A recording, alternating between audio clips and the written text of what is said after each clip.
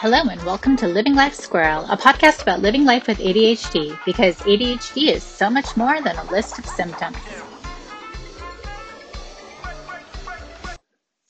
Hello and welcome to Living Life Squirrel, a podcast about living and loving life with ADHD. My name is Robin and I am your host. I am a woman who was diagnosed with ADHD at 39 after living most of my adult life not knowing I had the condition. This podcast is meant to dispel the myths and educate about ADHD based on my own experience and what it feels like for me and looks like to my family and friends. Thank you again to those listening to this podcast. Today, I want to talk about something I hadn't really given much thought to as being related to ADHD, and that's dysgraphia. Dysgraphia is a learning disability which impacts writing by hand or manipulating objects by hand. To be honest, I didn't know a lot about dysgraphia, other than what Wikipedia has taught me. Wikipedia states that in writing, there are two stages: the linguistic stage, which is where auditory and visual information is encoded, and the motor expressive stage, motor expressive praxic stage, when the writing occurs. Essentially, it's the hearing or seeing followed by the doing. Issues with the disconnect between the two stages show up in 5 different ways. 1.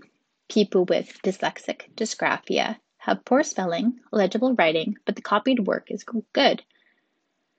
The person also does not have dyslexia. 2. Those with motor dysgraphia are challenged with fine motor skills. Their written work is poor to illegible, and they aren't great at drawing, even though they can spell quite well. Their writing is often slanted due to holding a pen incorrectly. 3.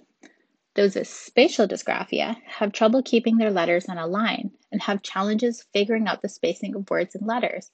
Their spelling isn't impacted, but you'll see the words go up the page. 4. Those with phonological dysgraphia spell unfamiliar words due to remembering the word incorrectly and not knowing how it is written. And 5. Lexical dysgraphia. Those with lexical dysgraphia tend to be very phonetic in their spelling. So, this sounds like pretty much anyone who can spell or who has messy handwriting has dysgraphia. You might wonder, what are the actual signs and symptoms of dysgraphia? The person may have mixed up uppercase and lowercase letters, poor legibility, poor spatial planning on paper, fatigue after writing short pieces, and might have a tight or unusual pencil grip. It's really hard to detect. I know as a kid, my handwriting slanted to the left. My 6th grade teacher made me write to the right because he was fed up with trying to read my writing. I obliged because I was a child, and I taught myself to write slanted to the right, or as he said, the correct way. But when I'm tired, my handwriting naturally falls back into this pattern of slanting to the left. Even at the best of times, my handwriting is hard to read. I alternate between handwritten and printed letters. I also don't like drawing or tracing, which are also signs of dysgraphia.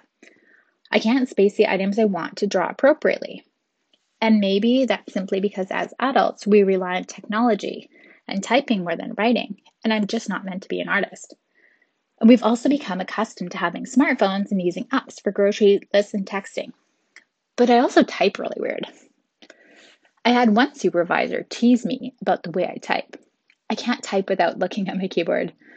I tend to use my dominant hand, my right hand, for 90% of my typing, relying only on my left hand when I need to hit the shift button to capitalize. My mom worked in a temp agency years ago, and she timed me to see if my quirky way of typing impeded my abilities. And it didn't. I type 55 words per minute with 100% accuracy then, and I type 55 words per minute with 100% accuracy now, which I know because I just did a few time tests just to see. This works for me, but it's unconventional. So while I don't think I have dysgraphia, it is something to be aware of because dysgraphia and ADHD go hand in hand, especially for young kids.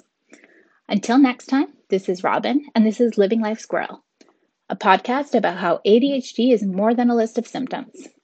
If you have an idea, question, or comment, please write to me at livinglifesquirrel@gmail.com. Thanks for listening.